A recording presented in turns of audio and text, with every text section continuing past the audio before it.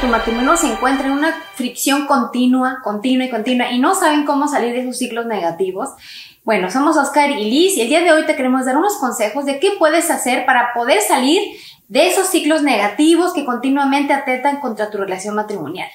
¿Cómo es fácil caer en eso en el matrimonio, no, mi amor? Sí, muy fácil. Que ya no ha llegado el pleito, no es una separación, no es un divorcio, pero hay una tensión que tú sabes que nada más una cosa pequeña va a hacer que explote la bomba, o no se llevan bien, o ya estás esperando el problema, ¿no? Así y bueno, queremos ir al origen de la instrucción de la palabra para el matrimonio, y uno de los tratados más grandes o más importantes para el matrimonio en la Biblia está en la carta a los Efesios.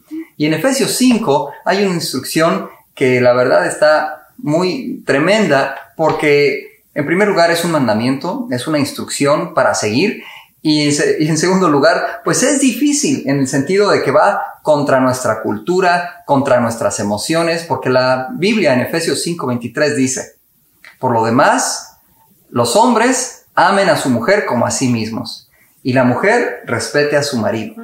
Entonces, la clave de esa palabra, de esa instrucción para el matrimonio, es que, número uno, Dios nos conoce exactamente cuál es nuestra necesidad del alma.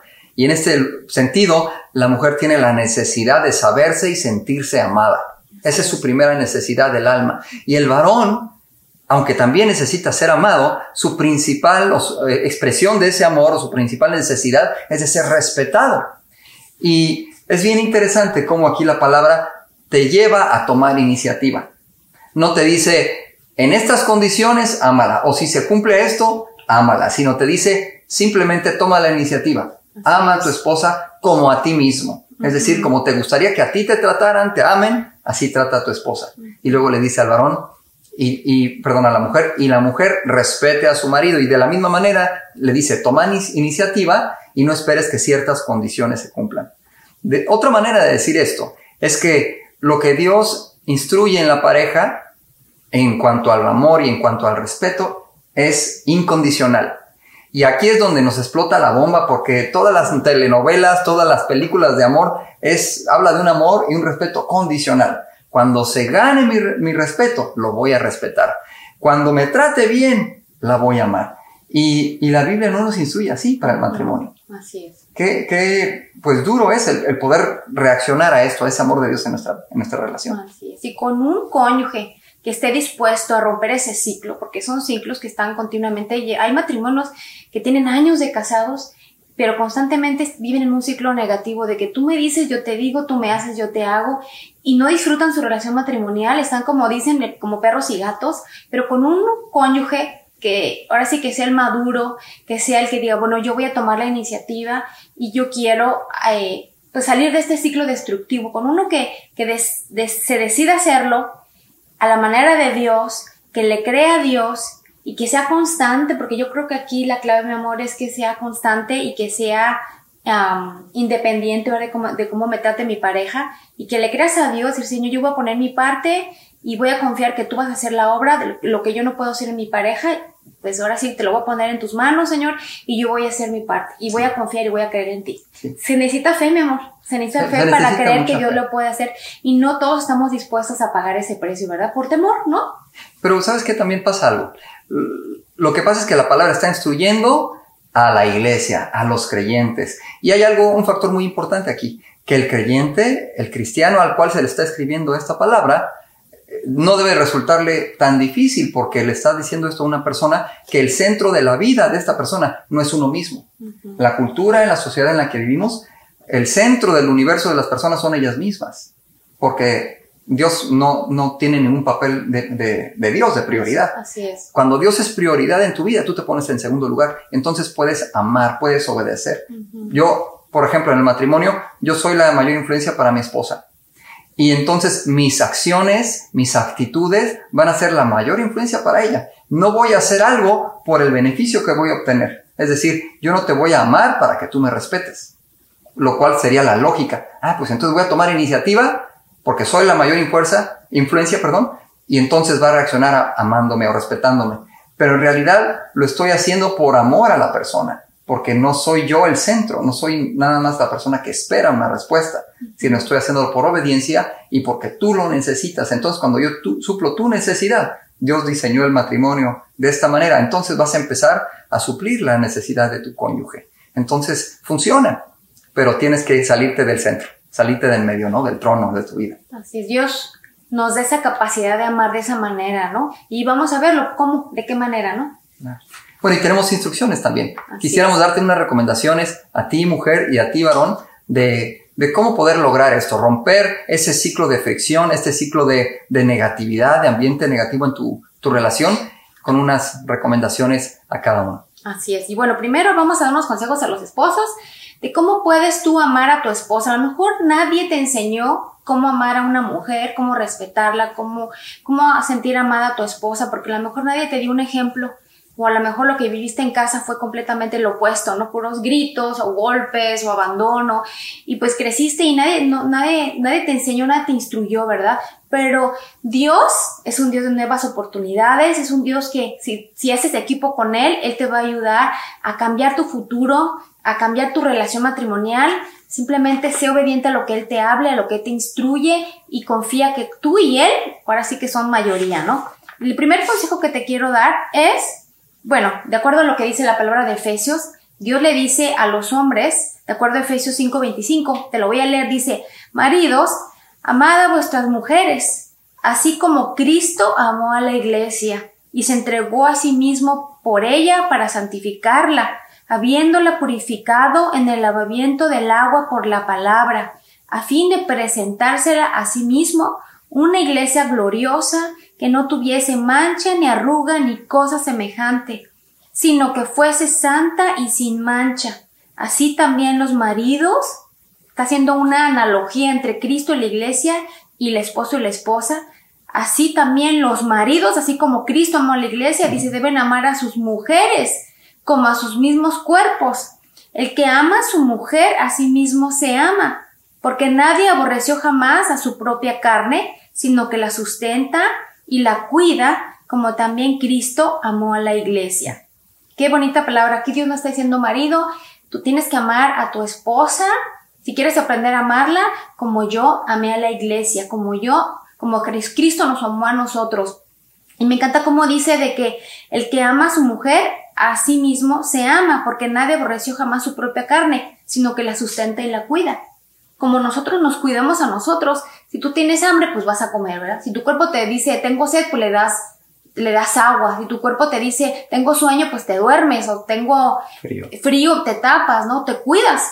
No lo castigas, no le dices, no, hoy no vas a comer porque no hiciste ejercicio, ¿no? No vas a dormir porque no trabajaste lo suficiente. No, simplemente cuidas a tu cuerpo, le das de comer, lo sustentas. De esa misma manera, el hombre debe amar a su esposa física y emocionalmente, debe ver por ella, debe cuidarla. ¿Cómo amó Cristo a la iglesia, verdad, mi amor? Que dice la palabra que se entregó, dio todo por ella. Entregó todo su ser, dio toda su vida por su esposa. Dice que la cuida, que la sustenta, que la purifica con sus palabras. La manera como tú le hablas a tu esposa, tú la purificas. Le puedes decir palabras que la levanten, que la edifiquen, que la ayuden en su seguridad, en su autoestima, o puedes ponerla en el piso, ¿no? Porque nunca le das palabras de afirmación, o al contrario, ¿no? Nada más la juzgas o la criticas. Y Cristo no es la manera como nos ama, ¿no? Él siempre nos da palabras que nos fortalecen, que nos perdona. Dice que de aquí dice la palabra que la sana. Si tu esposa se siente insegura o está herida en su corazón, quizá de cómo fue criada en su niñez o una mala experiencia, con tus palabras tú tienes la capacidad de sanar a tu esposa y levantarla y que florezca. Esa es la manera como Dios te pide a ti, varón, que ames a tu esposa. La número 2 es que recuérdale todos los días que la amas. Todos los días, no nada más en su aniversario o nada más cuando te pregunte, mi amor, ¿me amas? ¿Todavía me quieres? Y se lo preguntas porque ella necesita que tú se lo digas. Ella necesita constantemente saber que es amada por su esposo, que no hay, ahora sí que nadie más en tu corazón que ella. Recuérdaselo todos los días. No solamente también cuando quiere botar la toalla, ¿verdad? Porque ya se hartó porque nunca le dices nada. Y entonces ahí sí vas atrás de ella. Le dices, no, es que sí te quiero, sí te amo, ¿no? No, díselo constantemente, que ella no tenga que dudar ni preguntártelo, ¿verdad? No seas orgulloso, no tengas temor de que te rechace. Toma la iniciativa, ve y conquista el corazón de tu esposa constantemente. Conócela, dice la palabra que vivimos sabiamente con ellas. Conoce a tu esposa, qué le gusta, qué no le gusta, qué le disgusta, qué le hace feliz, qué le hace sentir especial, cuál es su comida favorita, dónde le gusta que la lleves, en fin, hazla sentir especial y pues halágala constantemente. Número 3, demuéstrale tu amor, no solamente con tus palabras, sino con tus hechos. Sé fiel en pensamiento, con tus ojos, con tu boca, con tus acciones, que ella pueda sentirse segura de tu amor, que pueda ver que tú eres un hombre comprometido, que no vas a salir corriendo en el primer problema o en la primera tentación, sino que ella pueda descansar completamente que tiene un esposo que va a estar ahí con ella y por ella, siempre, en todo momento, no importa los problemas que tengan o las situaciones, ella puede sentirse confiada de tu amor y de tu fidelidad. Nunca menciones la palabra divorcio, esa palabra no se debe mencionar, claro. Nunca jamás. Nunca la amenaces como pues me voy o hasta aquí llegó, porque eso va a traer mucha inseguridad en la relación y en su corazón, ¿verdad? Respétala, es súper importante, no la maltrates ni con tus palabras ni físicamente, esto la va a devastar y vas a destruir tu matrimonio. Te damos esos 3 consejos, pues hay muchos, ¿verdad? Pero te damos esos 3 consejos para que aprendas y cultives en tu esposa el amor. Muy bien. Yo quisiera hablarte a ti, mujer, también respecto de tu esposo. ¿Sabes qué? Muchas veces nos pasa que no nos conocemos como pareja. Y no me estoy refiriendo a que, pues yo sé cuál es su color favorito y qué es su comida favorita. No me refiero a ese tipo de cosas, sino que muchas veces nos tratamos, el hombre trata a la mujer como si fuera hombre. Y la mujer trata al hombre como si fuera mujer, creyendo que vamos a sentir o a pensar de la misma manera. Uh-huh. Y en realidad no funciona así. Y por eso muchas veces no nos estamos comunicando correctamente. Ahora, mujer, ¿quieres darle respeto a tu marido? Te voy a dar una serie de recomendaciones. Mira, número 1, díselo. Normalmente los hombres se quejan porque nunca le agradan lo suficiente a su mujer, porque hacen y hacen y hacen, y en lugar de decirle, ay, muy bien, qué bueno que hiciste esto, le piden otra cosa.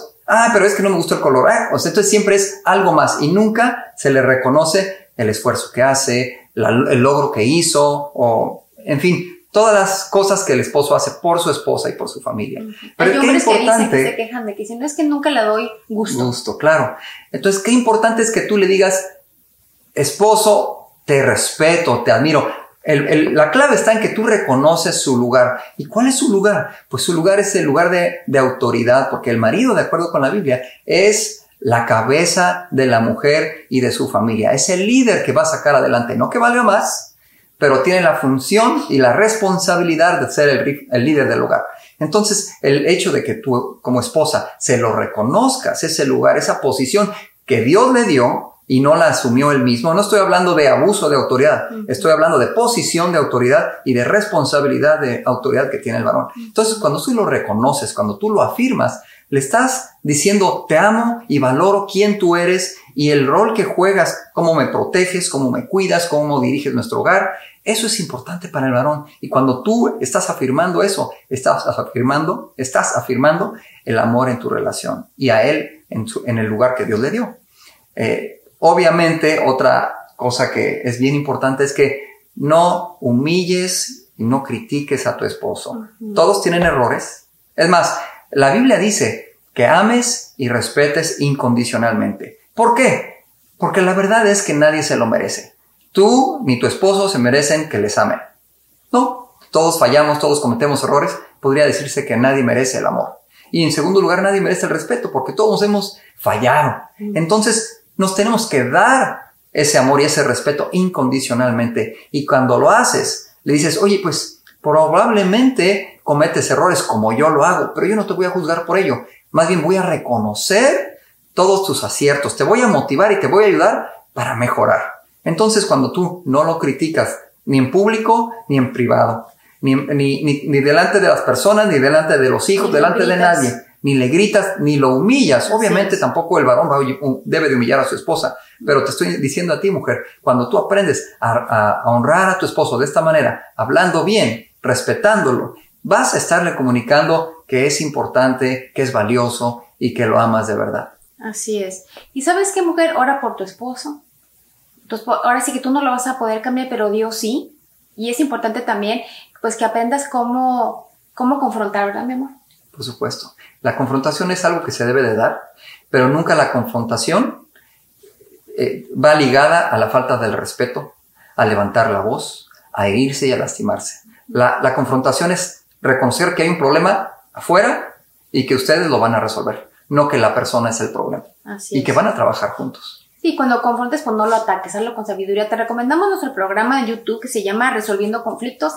Ahí vas a aprender cómo confrontar con sabiduría, porque no estamos diciendo que te vas a quedar callada y te vas a quedar como tapete y vas a dejar como que te maltraten. No, claro que no. Estamos diciendo, respétalo, hónralo, reconoce su autoridad, no trates de usurparla, no trates de manipularla con tal de tú querer tener el control de tu hogar, porque eso no agrada a Dios. Pero si hay algo que no te gusta, algo que no estás de acuerdo, tienes todo el derecho de confrontarlo, pero con sabiduría y con amor. Fíjate, hoy estaba leyendo, no me acuerdo si leí, dónde lo leí, pero estaba meditando en la vida de Esther, de cómo ella, por salvar a su pueblo, tuvo que confrontar al rey, porque estaba confrontando una situación, y cómo Dios le dio sabiduría a Esther para hablar delante del rey, que le hizo una comida. Y se dio cuenta que todo no era el tiempo y lo invitó a otra comida. Fue sabia, supo cómo llegarle al rey, supo cómo tratar esa situación. Bueno, se nos acabó el tiempo, pero en conclusión, lo que queremos decirte es que como Dios hizo al hombre, el hombre necesita sentirse respetado para sentirse motivado para amar a su esposa. La esposa se motiva a respetar a su esposo cuando se siente amada. O sea que si cada quien pone en práctica lo que Dios le dice, ese ciclo destructivo se va a romper, no tiene por qué permanecer. Cada uno debe comprometerse y hacerse responsable ante Dios de cumplir con su papel. Es decir, el hombre se compromete ante Dios de amar a su esposa incondicionalmente y la esposa se compromete ante Dios de respetar a su esposo, respetar su autoridad incondicionalmente, que ahí viene el reto, ¿verdad? Que sí se puede, con Dios sí se puede. Un hombre que ama a su esposa no va a tener ningún problema en que su esposa se someta a él. Porque lo hace por amor, lo hace por gratitud, lo hace porque se siente amada. No le va a costar trabajo a un hombre tener que luchar para ganarse el respeto de su esposa porque la ama y la mujer lo hace porque lo corresponde. Así como nosotros como la iglesia correspondemos el amor de Cristo porque Él nos amó primero, como dice la palabra, ¿verdad? No permitas que el orgullo o la falta de perdón te impida el que tú pongas en práctica estos principios espirituales, porque es un principio espiritual que Dios estableció. Y si tú le crees a Dios y cumples con tu parte y confías, tarde o temprano esa semilla que tú has estado sembrando va a dar su fruto. Y Dios va a recompensar tu obediencia, porque lo estás haciendo para el Señor. Así, bueno, me gustaría que oráramos por ti. ¿Qué te parece? Sabes, todas las parejas tenemos dificultades, tenemos conflictos, pero en particular, si tú te sientes desanimado o desanimada en tu relación, yo te quiero decir que Dios quiere ayudarte. Pero el principio de la solución es buscar la ayuda en Él, porque Él te da la capacidad, la gracia, el amor y el poder para solucionar las cosas y para amar cuando tus emociones ya no te dan más. Así es. Así que permítenos orar por ti. Cierra tus ojos. Bendito Padre, te damos muchas gracias, Señor, porque tú eres la fuente del amor en nuestra vida. Porque no hay fuerza, no hay poder más grande que el amor, Señor. Y tú lo has depositado en nuestros corazones. Te pedimos en el nombre de Jesús que tú nos ayudes. Estas parejas que están viéndonos en este momento, que necesitan de tu ayuda, yo te pido que tú le traigas esa revelación de tu amor, que te puedan conocer a ti, el amor verdadero, y que puedan fluir ese amor a través de ellos, a través del conocimiento tuyo y la capacidad que tú das. Por cada pareja, por cada matrimonio que tiene este tiempo de fricción y de lucha en su relación, yo te pido que puedan vencer esas emociones negativas y tomar iniciativa, Señor, y empezar a amar, empezar a respetar, a que su cónyuge se dé cuenta que ha habido un cambio y se motiven mutuamente para ser mejores. Como dice tu palabra, que no nos cansemos de hacer el bien porque a su tiempo vamos a cosechar, siempre que no desmayemos. Y esto es por tu gracia y tu presencia en nuestra vida. Te lo pedimos en el nombre de Jesús. Amén. Amén. Que Dios te bendiga. Dios te bendiga.